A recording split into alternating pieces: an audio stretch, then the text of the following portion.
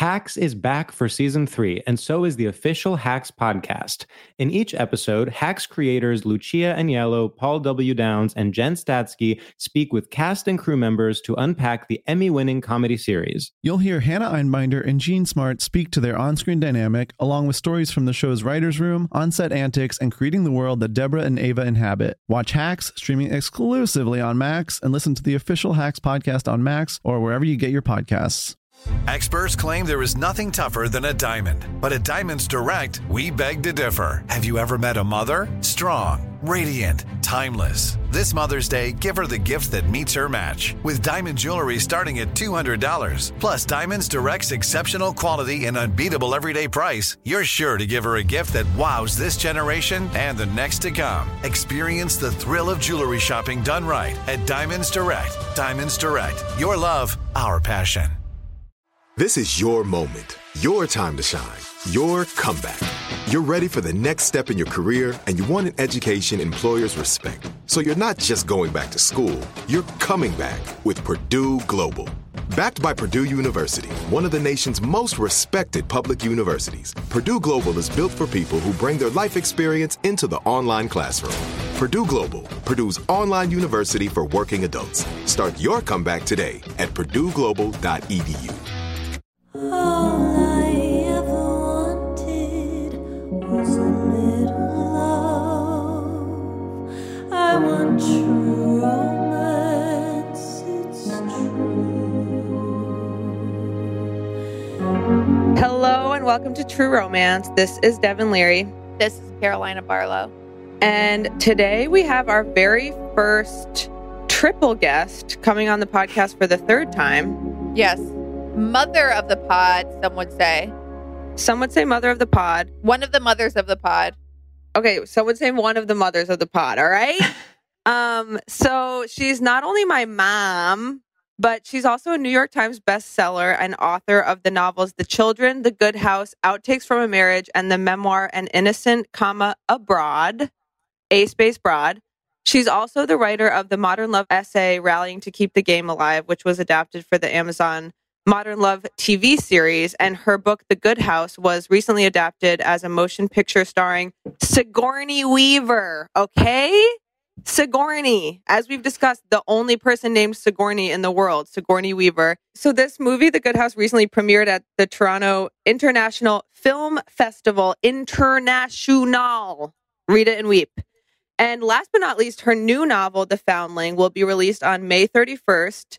So by the time this episode comes out, it will be available for purchase anywhere you get your books and anywhere you get your audiobooks, I think.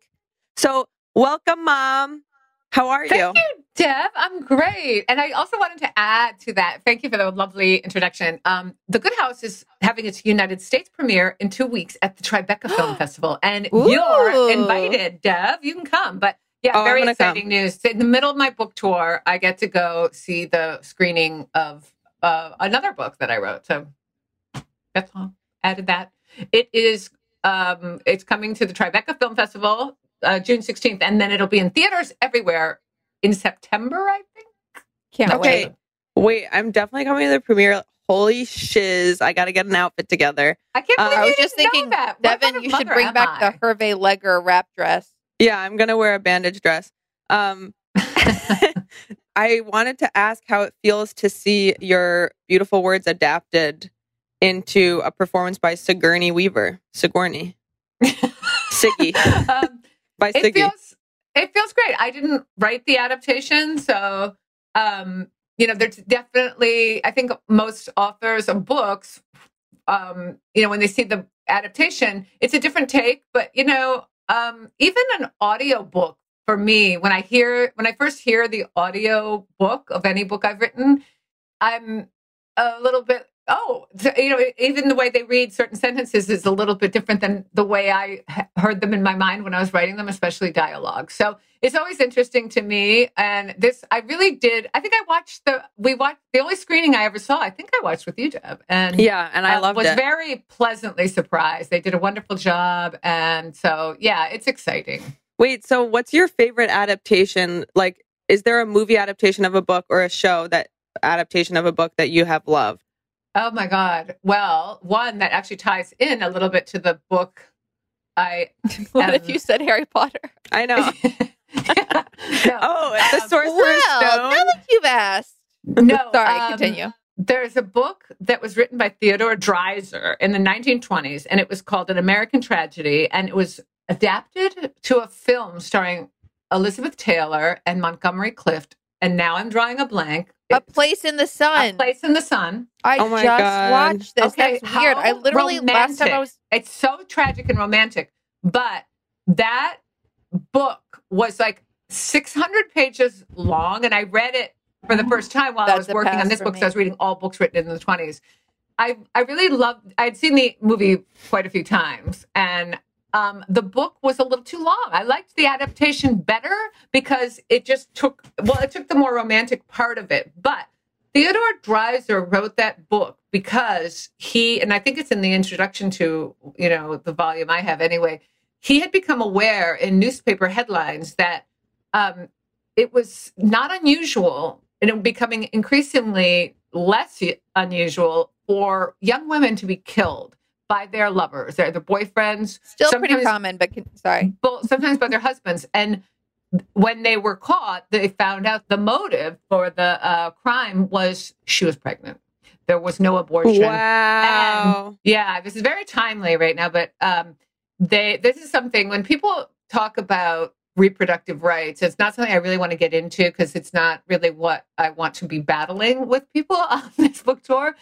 My book is all about reproductive rights, though, about women who are not allowed to have children, really is what my book is about. But when people talk about women who don't have access to abortion, women have always had abortions. And most people think of the fallout as a botched abortion and the woman dying, which happened all the time. But they don't think of other very serious things, such as if you don't have access to an abortion, you can't afford a child, and your partner who fathered the child is married or wants to marry somebody else, doesn't want to marry you, especially in the old days, you had to be married to have children or you'd be sent to an institution. So anyway, you would be very much at risk of being killed or sent, it depends, sent away somehow. So that's, I guess that's a long answer to your question. That's a very good adaptation, but that was, they really focused in on the romantic part. Poor Shelley Winters is the victim in this, the pregnant girlfriend. And I was kind of like, oh man, Shelley, you're just Shelley, why do you have to get in the way? I felt the She's same a way, to be honest. buzzkill. She's a buzzkill. But in real life and in the book, Theodore Dreiser wrote, he was one of those, in those days, people wrote these very, they really believed in writing about social injustices. He was one, certain authors did, and there were certainly plenty in those days. So he wrote it, kind of to expose that. So anyway. It's interesting. Shelley Winters looks like they made her look mousy and kind of like a secretary, and she's kind of like, hey, what's going on? I really like you. What are you going to do? I'm pregnant. Very much like that. When you see pictures of her actually at awards shows or out and about on the town, she is freakishly beautiful. She they always did the did play that kind of, well, she was so great, but she always did play this kind of, often like a comically dowdy kind of silly person. But she was beautiful. And Montgomery Clift, most people don't know this, and forgive me if I've already said this on the pod.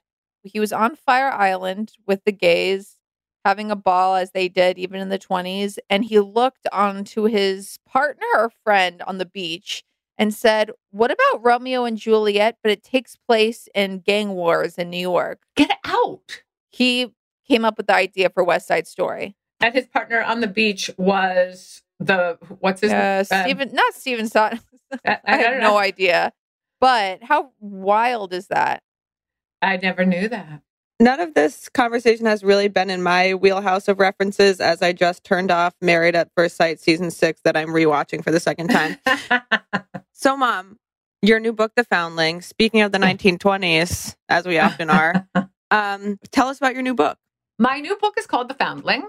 It's set in 1927, and it was actually inspired by my grandmother, your great-grandmother, who I knew a little bit when I was a young girl, but the last time I saw her, I was 8 years old, and she and my mother became estranged. I was always very curious about her, and I knew she was raised in an orphanage, and I never knew why she was an orphan and what happened to her parents. So when I joined Ancestry over 10 years ago, that was one of the first things I wanted to find. What happened to her mother? Where was the orphanage?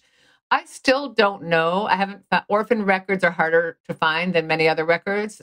There's no birth record I could find of her, but the first record I found was in 1930, a census record where I discovered she was working as a stenographer. She was 17 years old at a Pennsylvania institution called the Laurelton State Village for Feeble-Minded Women of Childbearing Age.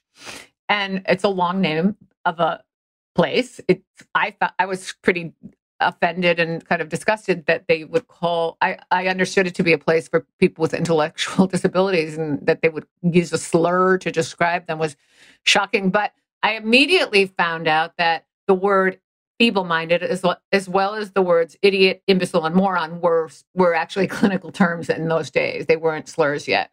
And then I had a brief moment of feeling like kind of proud of this grandmother. Like, she obviously, they gave her some kind of vocational training where she grew up, and she had secretarial skills. And there she was at this very highly esteemed modern public government asylum for young women with what I thought were intellectual disabilities. And then I did a little bit more research, and I learned that where she worked was actually a eugenics asylum, one of many in this country in the early 20th century. And the novel that I ended up writing after a couple years of research, and it took me about 6 years to write it, The Foundling, is about the main character is based on my grandmother. She's also called Mary. That was my grandmother's name. And she goes to work at this, beautiful on the outside asylum for a very, very charismatic female doctor, which was in real life, my grandmother worked for this very amazing doctor. And when shortly after she arrives, she discovers that a friend from her childhood orphanage is actually there, but not as an employee. She's an inmate, as they were called in those days. She was, one of the quote unquote feeble-minded inmates. And Mary knows she didn't have a intellectual disability. So that's basically the lead into the story, I guess.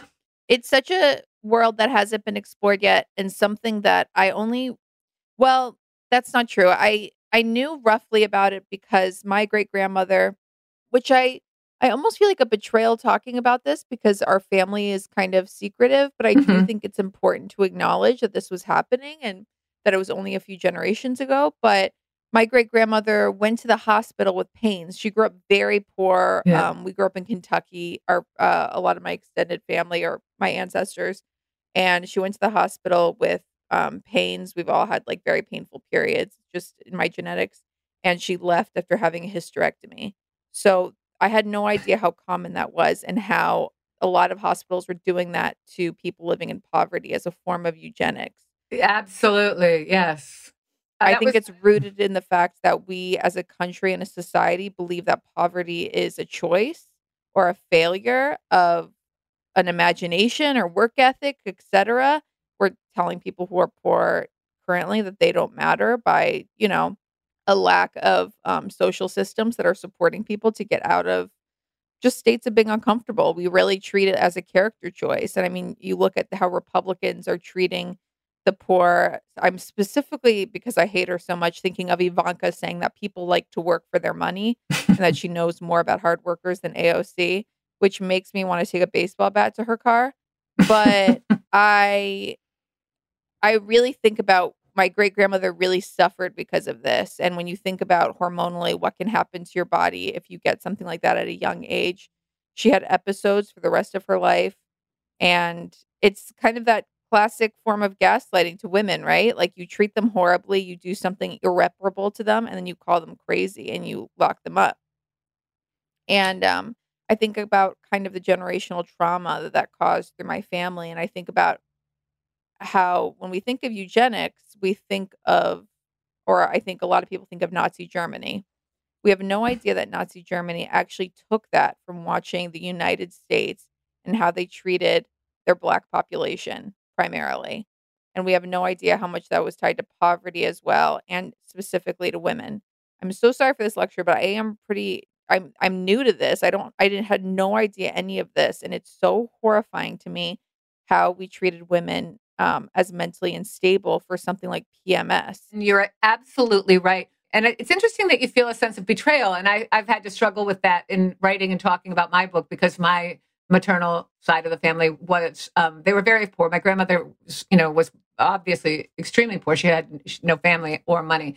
So yes, they would, often women were given hysterectomies that, without knowing it.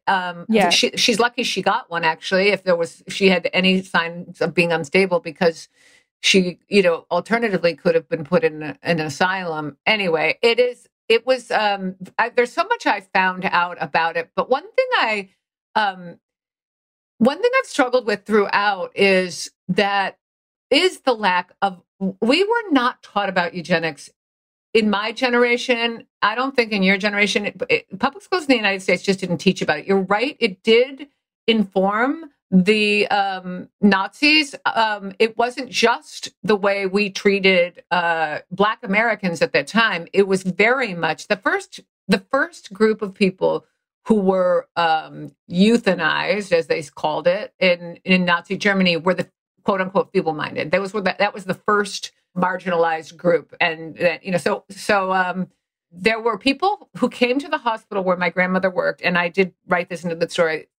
It's really creepy, but like delegations from other countries in Europe and Asia came, because it was kind of a model for what a lot of countries wanted to do. And just so it's put into perspective, this was not, and I feel like, sometimes I've had feedback from early readers, and I wrote an author's note at the beginning, but this was not a fringe kind of hate group.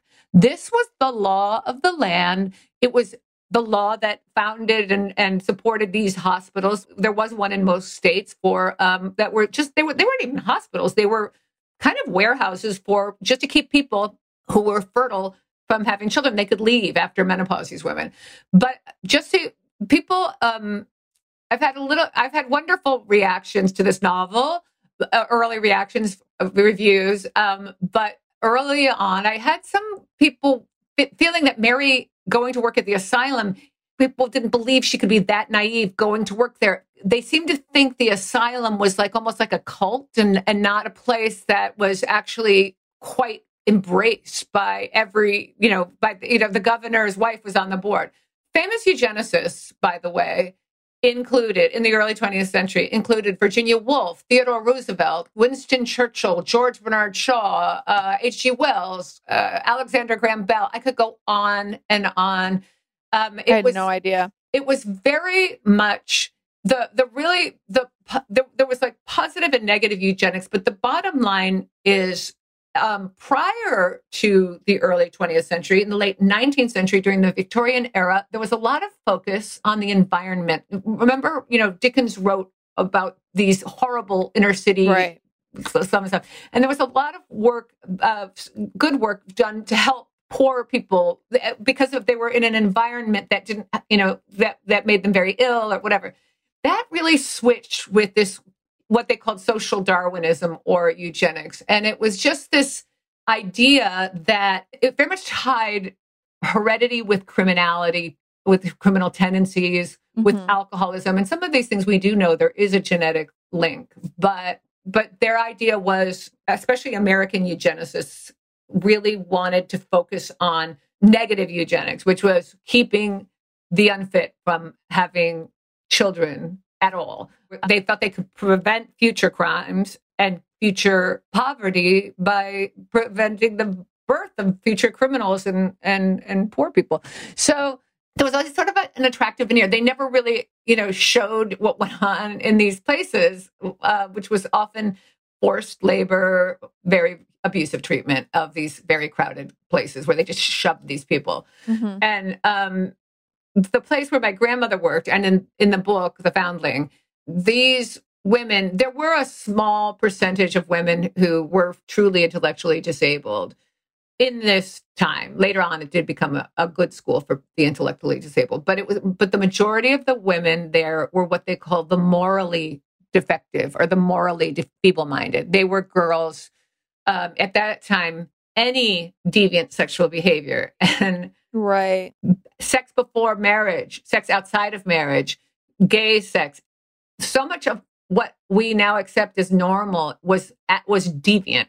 And if you were a female who had engaged in that, if you said that your uncle molested you and you're 12, you were seen as having a defective brain just for having engaged in that. There was I wish I had the list. There's a great list that was used by doctors of behaviors that indicated that a woman might be feeble-minded. And every single one of them was like everything we all did in college. Yeah. All our friends. But one of them Freshman year. Yeah, one of them was actively seeking sex. That was it. Not seeking, sex in public or sex in a pornographic film. It was actively seeking sex was considered a sign of a mentally defective brain. That's what my ex said when I asked him to have sex in a bathroom in Savannah, Georgia.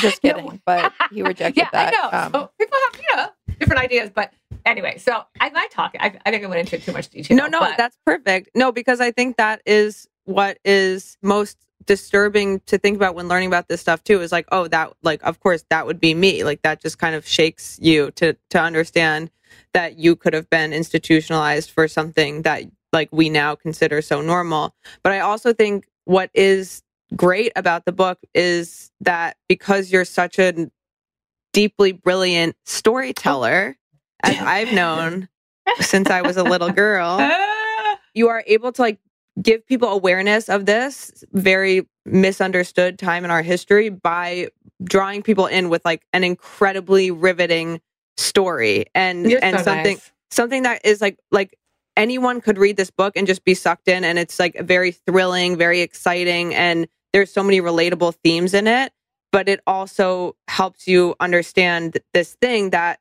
is almost like incomprehensible to a lot of people, and that this was normal. And like you said, people want to believe that it wasn't normal, but it was at the time. I want true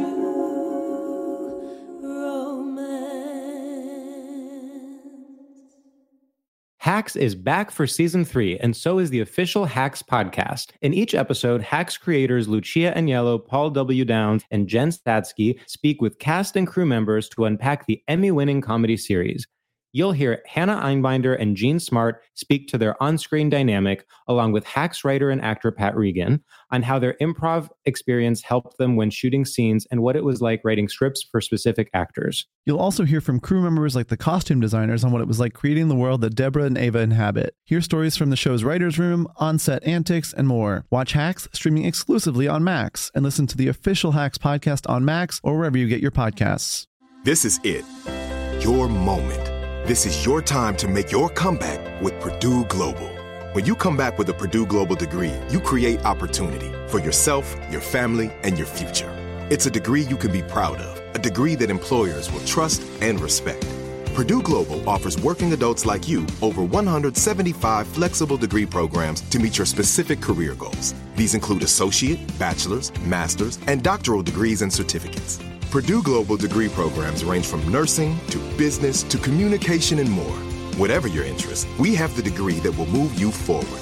You have the knowledge, you have the experience. Now it's time to get credit for the work you've done and earn the recognition you deserve with Purdue Global, Purdue's online university for working adults. You know you're worth it. We do too. So don't wait another second to get the degree that will take your career to the next level.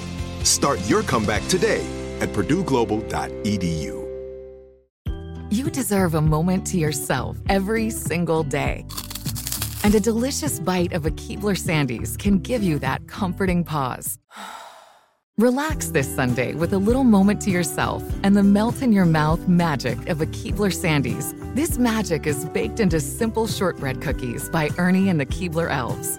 So as life continues to fly by, make the most of your me moment. Take a pause and enjoy a Keebler Sandies.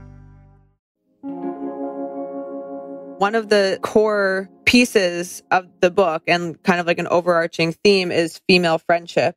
And that's something we talk about a lot on the podcast. We get a lot of like listener questions about female friendship, I guess, because they think Caroline and I are friends, which might be a misunderstanding on their part. It's a great charade we keep putting on. But Even though Devin slips sometimes by being objectively cruel to me.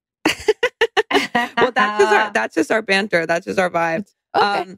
So I wanted to ask, did you base the relationship between Lillian and Mary on any of your own personal experiences with female friendship? Yes, they're based on you and Carolina. I don't know how you didn't see that. Okay.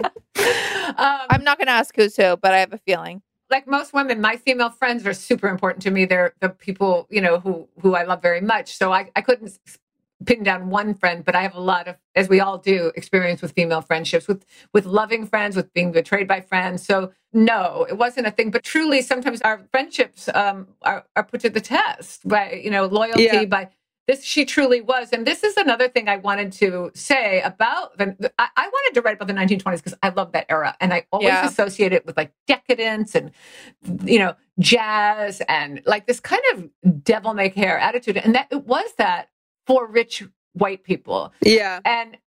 So, Zelda Fitzgerald, all these, Daisy Buchanan, they were rich people. The behaviors they did, drinking, going to, they could have sex outside of marriage. They could be gay. But a poor woman doing those exact same behaviors was considered a menace to society. And that was something I didn't really know until I really started exploring this book. And so what people, I think, don't get when they question the main character, Mary, and why she does, why would she go work there? Why didn't she quit? I think I too didn't have a full understanding of how dangerous and vulnerable a poor woman of any race, certainly people of color would have it worse, but my grandmother was white. And if you didn't have a job in those days, you were a vagrant. That was illegal. You could end up arrested. You could end up in an asylum. She was very vulnerable. She was very lucky to have this job. And she never finished high school. She got vocational training to be a secretary. So why would she question a movement that the people who ran our government, enforcing this, and very famous scholars and writers were writing about how wonderful it was. It was going to change society. I'm sure. I don't know. I know apparently my grandmother never spoke to anybody about it, but I know she was a very lucky person to have that job. She had it when the Depression started, and it was a government job. That was those, if you didn't work for the government, you often didn't have a job in the Depression. So I think that people who judge, I've just, had a few little bit feedback of like, why didn't she, go work someplace else? It just shows a little bit of lack of understanding of options available to people like my grandmother and the main character in this story. You couldn't just be like, I think I'll go work on Madison Avenue in advertising. You couldn't really do that.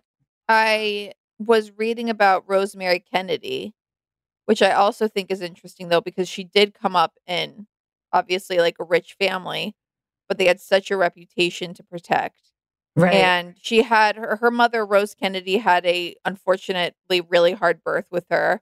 And so Rosemary Kennedy lacked some oxygen when she was born, and they started to see she was developmentally a little slow, but she also was what I think was bipolar. She had rapid mood swings, and she also seemed to have epilepsy. She had seizures. Yes, a lot of people did in those days, yeah.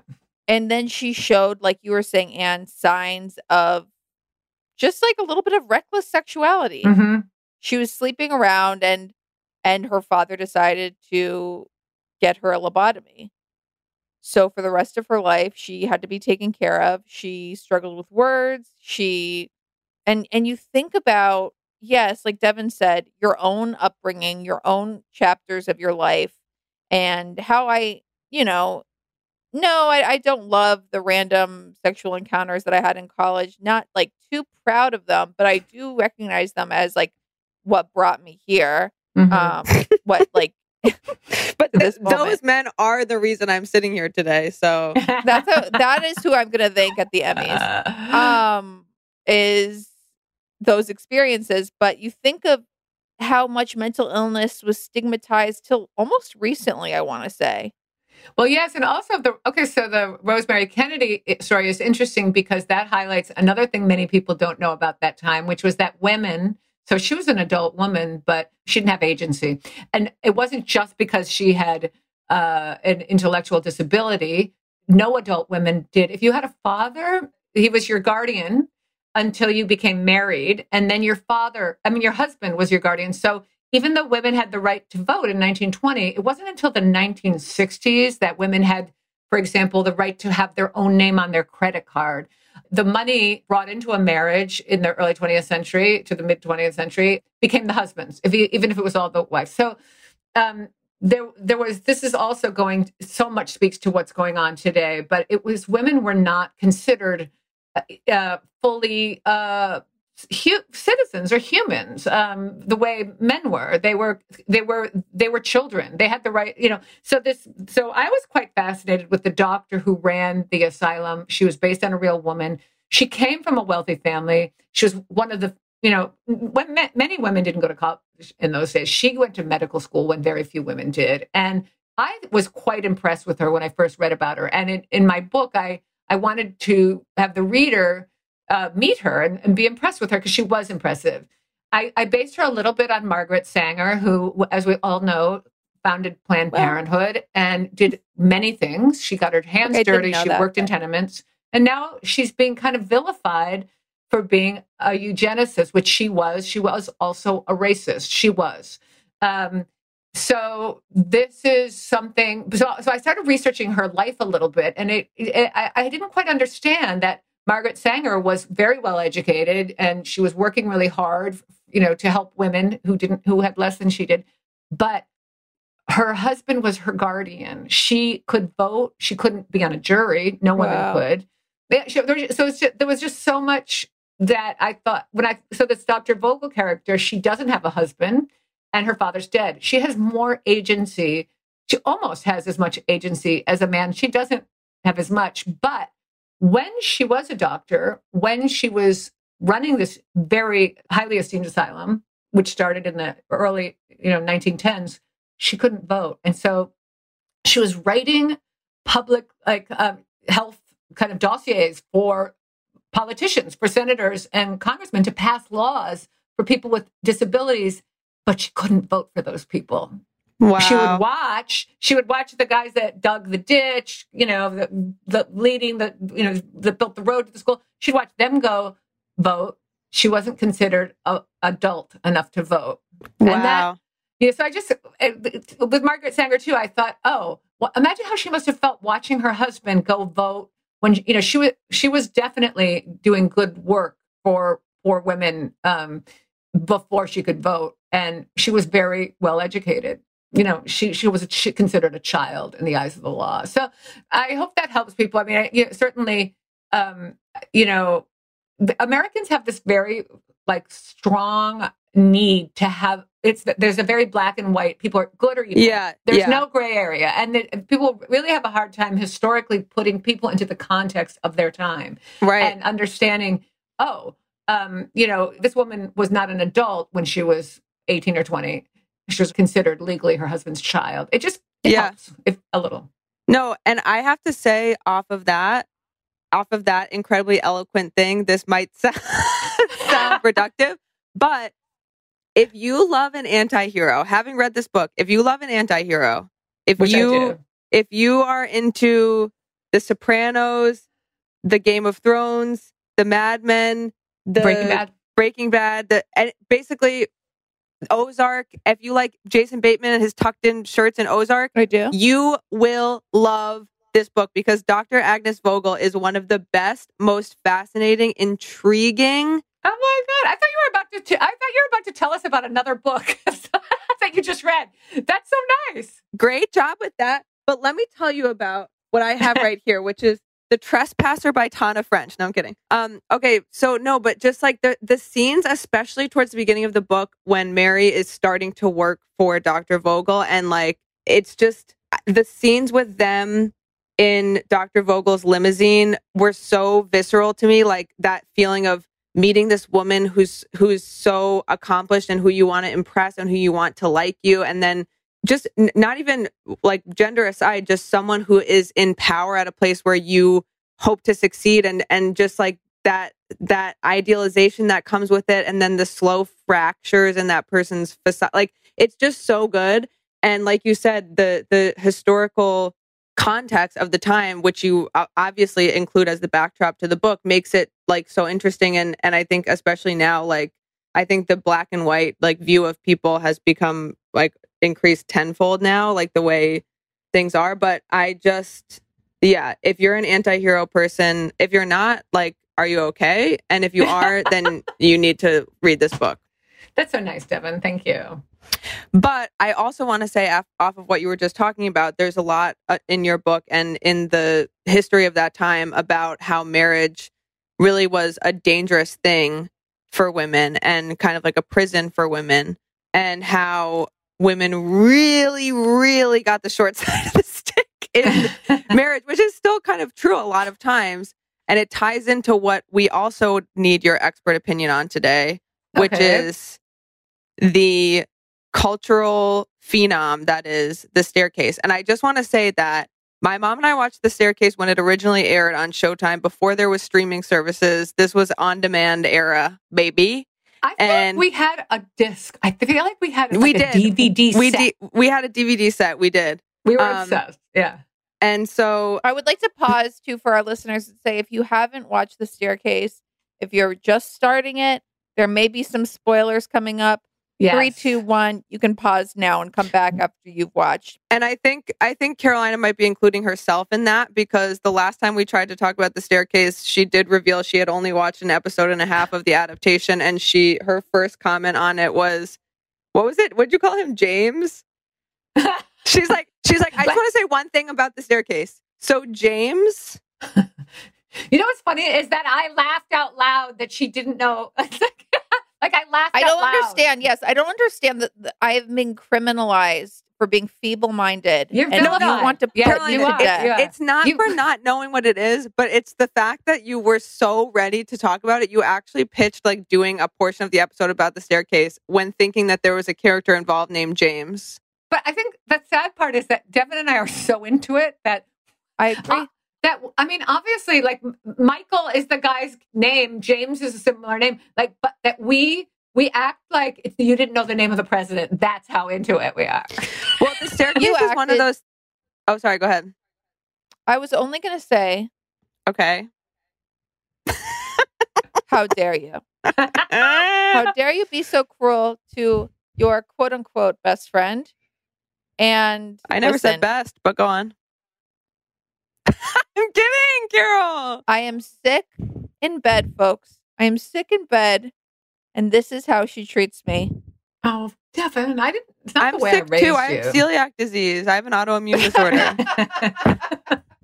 It's her celiac talking. It's the celiac talking. Okay, I'm going to assume you had gluten, and that's why you are. I am not going to send you to get a lobotomy, and I'm assuming that's why you are being so cruel to me today. But yes, you're right. Sometimes I like to talk about some shows before I have quote unquote seen them. Hence, Big Little Lies, The Staircase, etc. Mom, let's talk about The Stairs that we know and love. The Staircase is something that, like, when true crime had its comeback, when like The Jinx came out and stuff, like, I started to get kind of annoyed because people would be like, I'm watching this thing, The Staircase, and I was like, cool. Like, I've already seen it 3 times, but I want to ask you, like, what initially drew you in, and what were your first thoughts in your first viewing of The Staircase? Now we know it's maybe been 6 or 7 times that you've viewed the documentary series, but in the beginning, what were your first reactions? And I've also read books and listened to podcasts. I'm obsessed with the case. Okay. I think what drew me in immediately was, and people are very still split about this personally, and this is my opinion, I thought this man is a liar and a psychopath from the moment he started talking in episode 1. And he did a lot of those, for example, when people lie, their voice gets really high every time he was telling a lie. He admitted he lied about things, but people lie and they don't murder. So, but I'm fascinated. I'm fascinated, as Devin knows, by sociopaths and psychopaths. I love to watch. I love an opportunity to watch a real one because I like to write about them, but I really love to observe a true sociopath. And just watch. Like, I feel like I could, I just want to observe over and over again every detail about the way they talk, the way they move, the way they think. Probably as a writer, I just want to absorb. I'm fascinated by them. I know, and there is so much footage of him. Like, it really is like a masterclass in sociopathy, because it's like there is so much footage of him just being around his house, and like you said, all his reactions to things. And I think like rewatching it, I rewatched it since the sorry, there's like a car outside.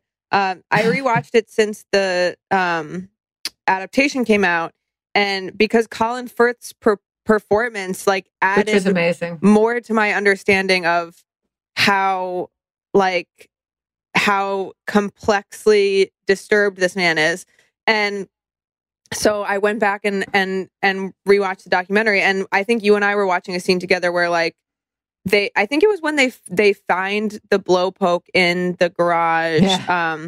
Clayton finds it, and then they're talking about what this means for the case, and for Michael Peterson to just like lay down on the couch and be like, yeah, he's like this. He's like with his arm over his head. Like, I mean, I don't know. Like what? And it's just like, You're that calm. What's going on? Like, you're that unaffected by this.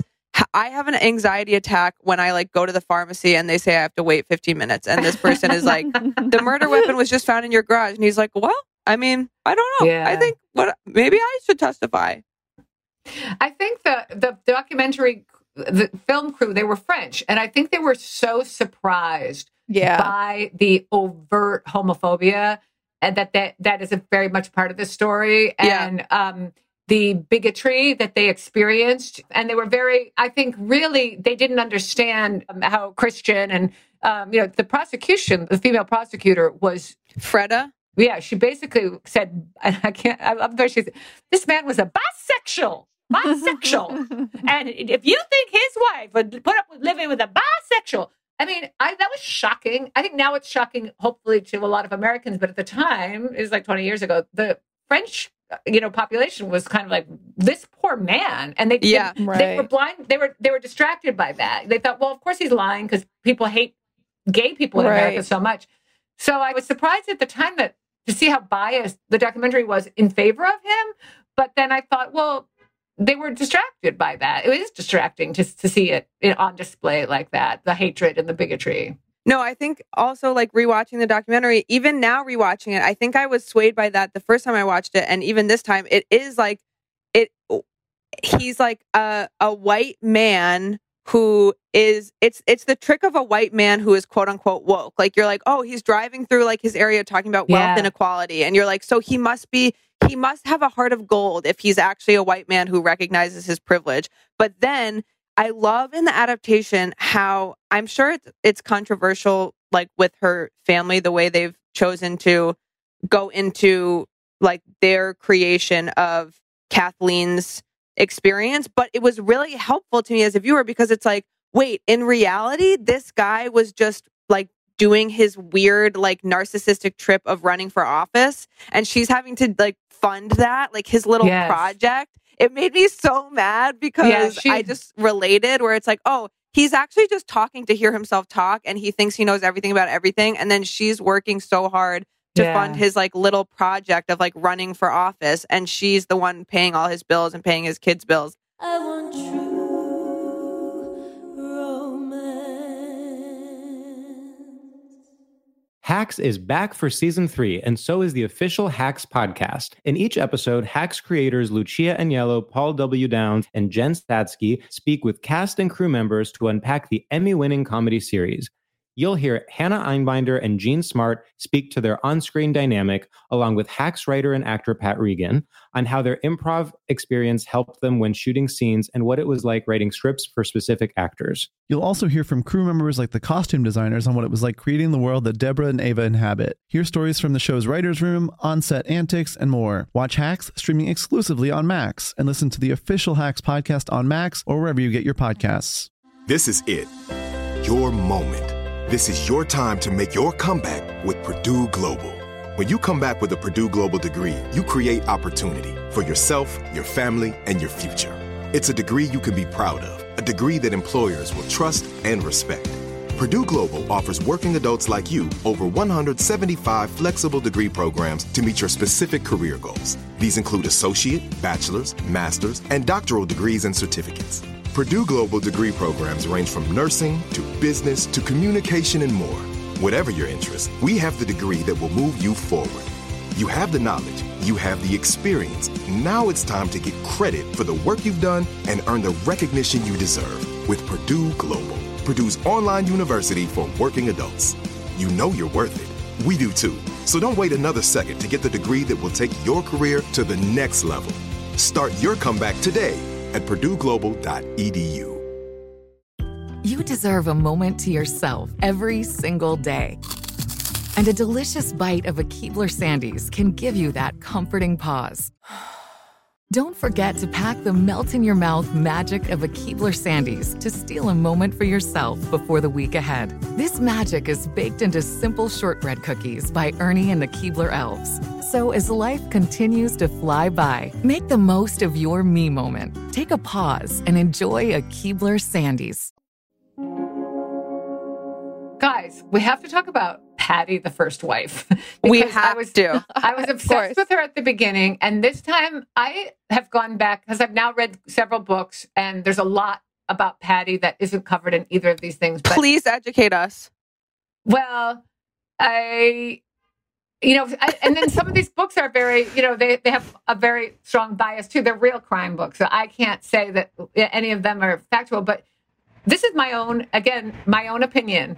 I strongly believe Patty was either there when the first staircase murder happened in Germany. She was either there when it happened, when, her husband, I do believe, killed Liz Ratcliffe. And there were a few slips she did in the documentary where she actually said, I was there. I believe she had a lot invested in helping Michael Peterson be found innocent of this case because she might have been an accessory after the fact or even during the fact of the first murder. Not that I don't think she was a murderer. She's dead now, so I hate to speak of her. But originally I thought, oh, she's very eccentric and odd. And then I thought, oh no, she's definitely deflecting. She's not being honest. So I felt so bad for the kids. Anyone who's grown up in homes with alcoholics or any other home where there's gaslighting, where there's lying, Secrecy. I think that I could relate. I think a lot of people can relate to, the kind of confusion and honestly, and I'm also, as Devin knows, I'm obsessed with cults. And there's something called the cult of family. And Michael Peterson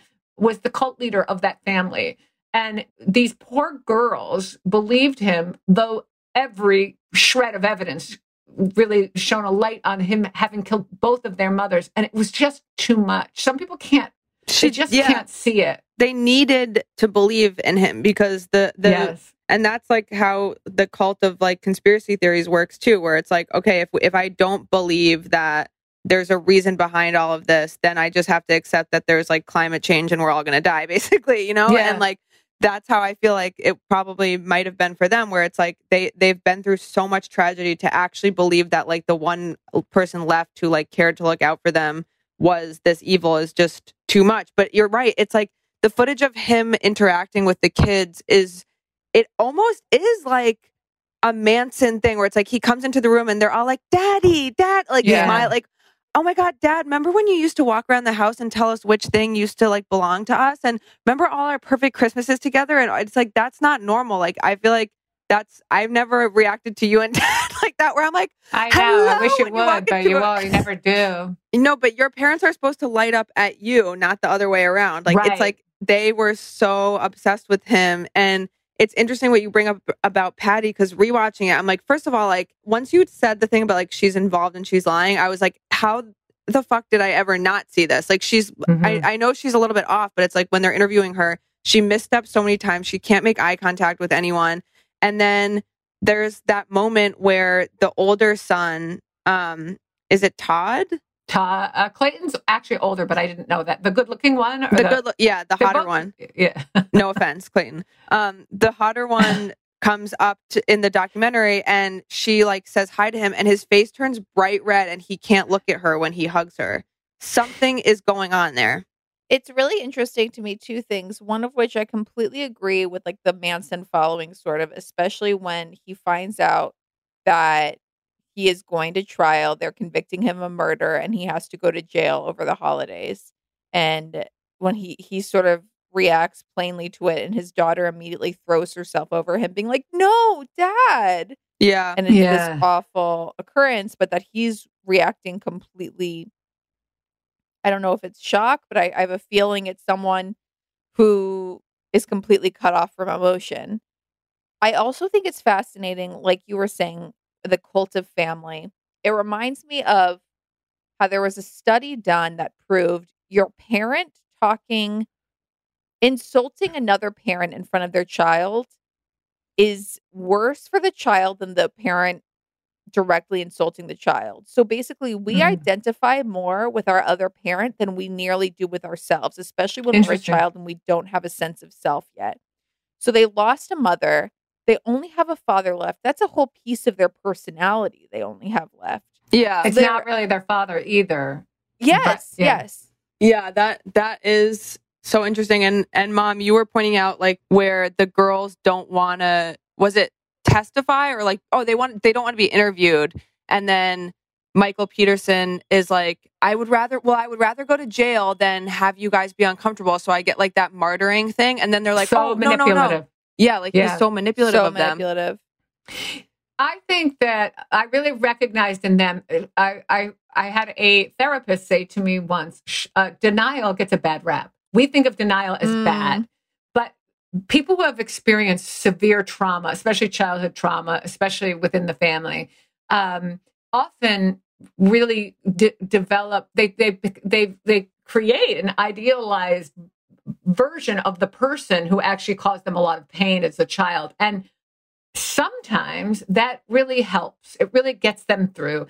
And you almost don't want to break that for them. And I felt when the girls were so emotional during the trial, especially when he was convicted, I know they were sad because their father, who they did think of him as their father, he was going to jail. But I think, too, it was overwhelming because they also were faced with this thing that inside they probably were quite aware of, that was very likely he killed their real mother and their mother that they grew to love. So I really watched them this time, and I felt so terrible for all these adult children, and I do to this day. They were like, it was just so hard. That was the hardest thing. Yes, he was a murderer, but what he did to his kids was so awful. But I think also the societal narratives around like men and women in marriage, especially at this time in the early 2000s, which also LOL that they like had to throw in that scene where he's like, oh, anyway, 9/11 just happened. And then they just, because it's like in the adaptation, because it was like, it happened, they were married and the year she died was like around 9/11. So he's just like, wow, a plane crashed into the Twin Towers. Anyway. But so I think like they talk about it in the adaptation and in the documentary a lot, where it's like, Kathleen was married, I guess, before. She had a daughter from a previous relationship. Yeah. And when she met Michael, people in her family and around her talked about like, and he saved her, like everything got better because she found him, like he changed her life, all this stuff. And to me, that reads, I'm not sure because I wasn't there, but it reads as like, oh, she finally found a man and he's going to help her raise her daughter. So now she's okay.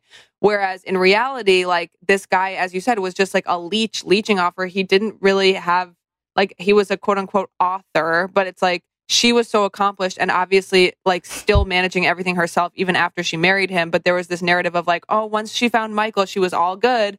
And then her sisters who had spoken that way of him, like immediately turned against him. I mean, her sisters are like two of the worst Karens of all time. But even though I agree with them about his guilt, like I don't want to stand with Candace, but yeah, it's really interesting that it was treated as like, she found a man, she's good now. And it's like, not so much. Interestingly, I do stand with Candace in the fight with Monique on Real Housewives of Potomac. I understand that's not related, but I just want to make that distinction. You would very much enjoy. I actually like have complicated feelings about standing with Candace in that, but okay. Okay. But yeah.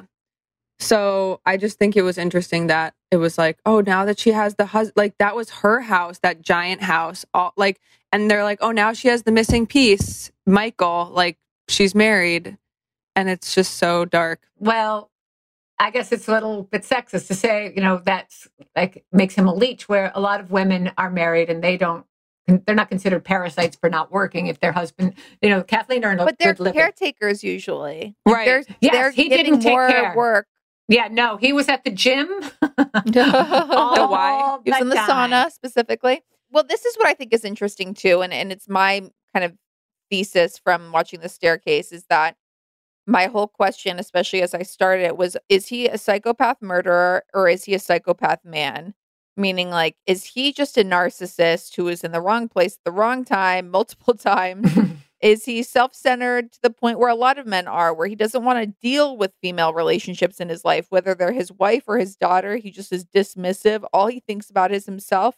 I feel like men can be this way. No, you're right. He could be profoundly narcissistic and have very, antisocial aspects to his personality and not have murdered those two women. This is where I think, this is the proof I think that he did. But what I don't understand is why people think he's innocent when he came in a house, his wife is bleeding profusely from the head. He calls 911 and never mentions the bleeding, which is obviously, you don't have to have medical training. You don't have to be an adult. You could be 12.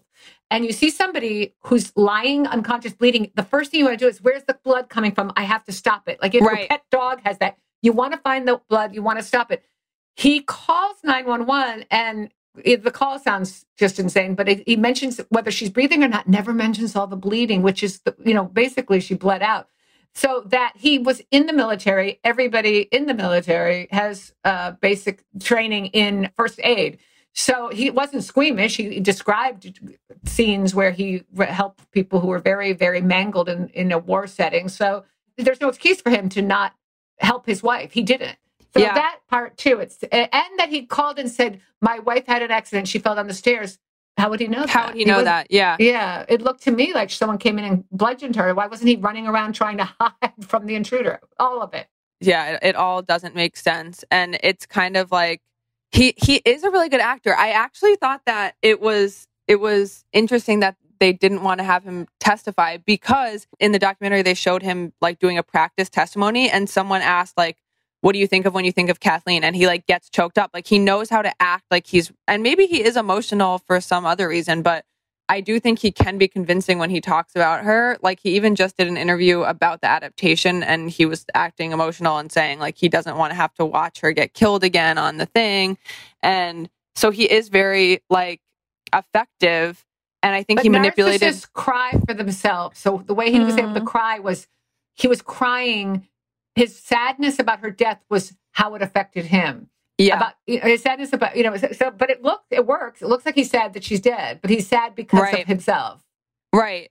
Of course, like the filmmakers were swayed by like spending so much time with him and the way they were kind of blown away by this American culture. And I do think her sisters, Kathleen's sisters, really epitomized like American culture in a gross way with like how they were kind of like overtly racist and like misogynist and all that. But I also didn't even know until I saw the adaptation about the relationship he had with the editor of the documentary. So that was like such a fascinating new thing. Did you find anything more out about that in your research? Not yet, but I don't think I think it says something about the ethics of that documentary. I mean, it's like, I like that they showed she was falling in love with him while she was watching the footage. So she's actually, the editor of a documentary really creates the narrative. I actually deeply relate to that in a weird way, because I feel like in our like culture of dating now, it's like you go on an app and you just like look at like outtakes from someone's life. And you create a narrative based on like, oh, it looks like they're nice. It looks like they love their mom. It looks like they love animals. They must be like sweet. Like, oh, they're a straight man who cares about something other than themselves that has 4 legs. They must be like actually genuinely sweet and whatever. It's like, that's kind of what she was doing. And I think she was married at the time and then she like maybe left or she was divorced. But she was having trouble in her own love life and then had this person's life to watch unfold and like maybe create a narrative around like how that could work in her life, or finally like a man who seems to care about his children, a man who seems to care about social issues. And I mean, they didn't even have Tinder back then. So maybe that was like the only seemingly option she could find around. But yeah, and it's also like that showed to me too in the adaptation. It's like most of the time when a woman comes into a man's life, there's a direct benefit. Like it's like there's just a direct improvement. Like she immediately starts trying to like advocate for him. She gets to know his family. She's like supportive to his kids. Like, and this happens so often with men who are convicted of murder. Like a woman comes in, she's like, I'll help out. Like, sure. No, I mean, there's a huge thing of women who fall in love with terrible criminals. Like, murder groupies. Yeah, murder groupies. You know, they marry them, they love them, and that's just another form of pathology itself. But yeah, I think that I read a theory about that, which is interesting, which is that it's like these are people with such profound fear of abandonment. Like this is a person who can't get away because he's locked in a cell. But also I think women are different than men, and she probably felt very nurturing and like wanted, you know, she believed him and wanted to help him. And she saw him as a victim, and he would have taken advantage of that. Of course, that's what he does. He wants people to feel sorry for him, and then he can use them. In my opinion, I don't want to get sued. Maybe no, I completely agree. Any final thoughts? Any final points of discussion with the show? Or I mean, obviously, we can say that Colin Firth kills it, and I think Toni Collette is brilliant, like no matter what she does. Toni Collette, forget it. She's so good. And having to do those 3 different scenarios of how she was murdered, I mean, that's so taxing. I'm not an actress, but it seems like it'd be so frigging taxing. I mean, oh my God, yeah. I thought that was a little rough and not necessary. You did? To be honest.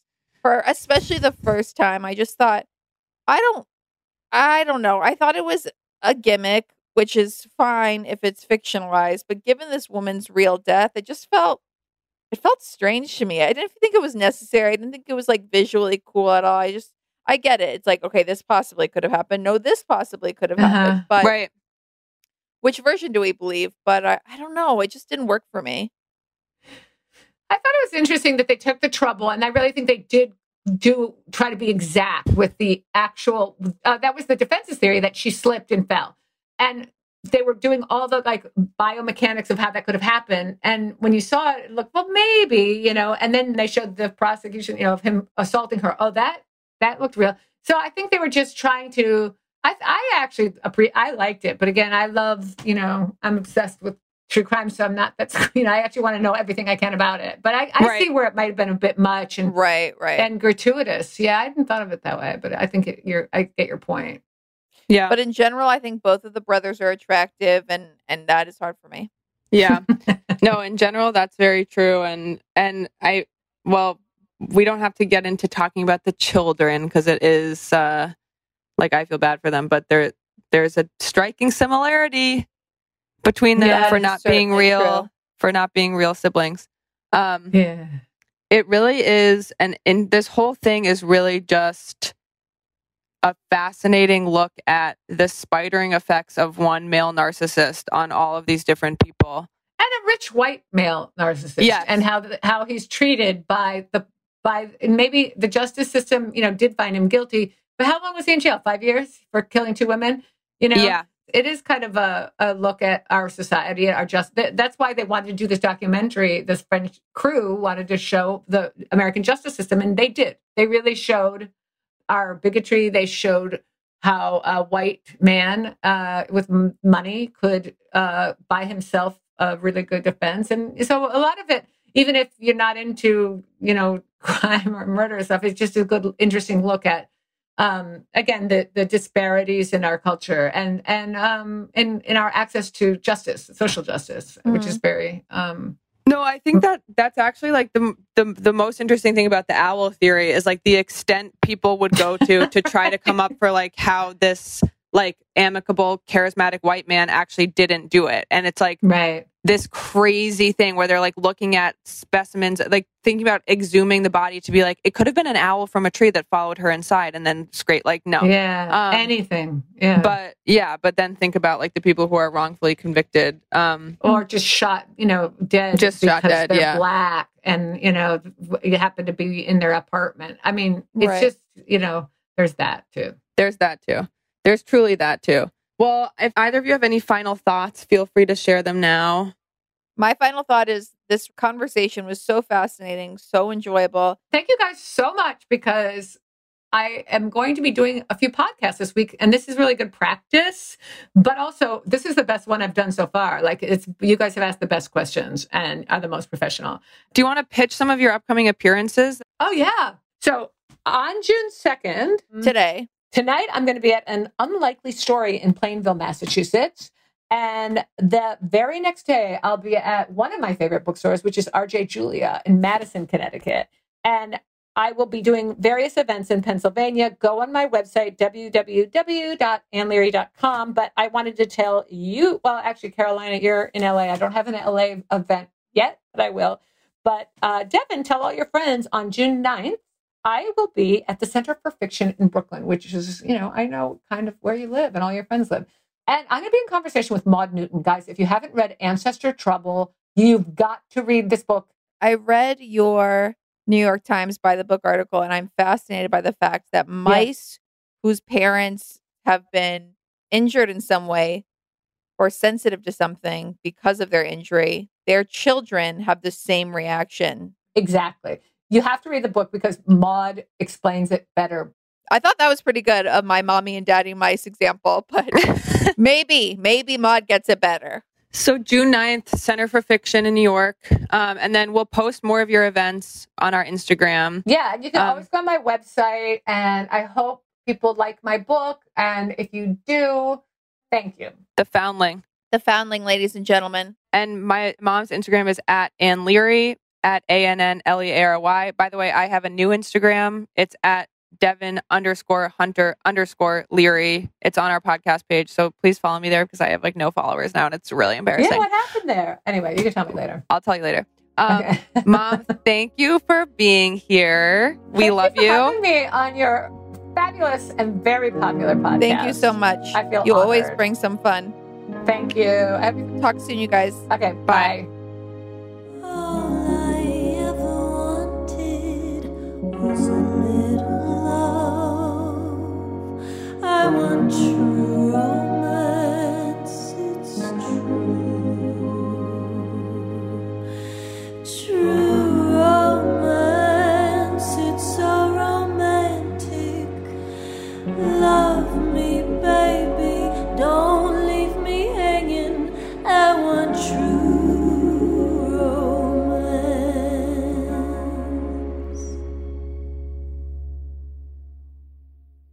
Right here, right now. Find your beautiful new floor at Right Rug Flooring. Choose from thousands of in-stock styles, ready for next day installation, and all backed by the right price guarantee. Visit rightrug.com. That's RITERUG.com today to schedule a free in-home estimate or to find a location near you. 24-month financing is available with approved credit. For 90 years, we've been right here, right now. Right Rug Flooring. Are you still searching for your perfect place to call home? Well, now is the time to buy at Fisher Homes. If you're looking to move in before the end of 2024, May could be your last opportunity to start building your dream home and close before the year's end. If you're hoping to move in even sooner, Fisher Homes also has homes that are move-in ready and waiting for you, where you can start enjoying the benefits of homeownership even faster. Schedule your personal tour with a new home advisor today at FisherHomes.com and make this spring the season you find your perfect home sweet home. Hey guys, you know what this playground could use? A wine country, huh? A redwood forest would be cool. Ski slopes! Wait! Did we just invent California? Discover why California is the ultimate playground at visitcalifornia.com.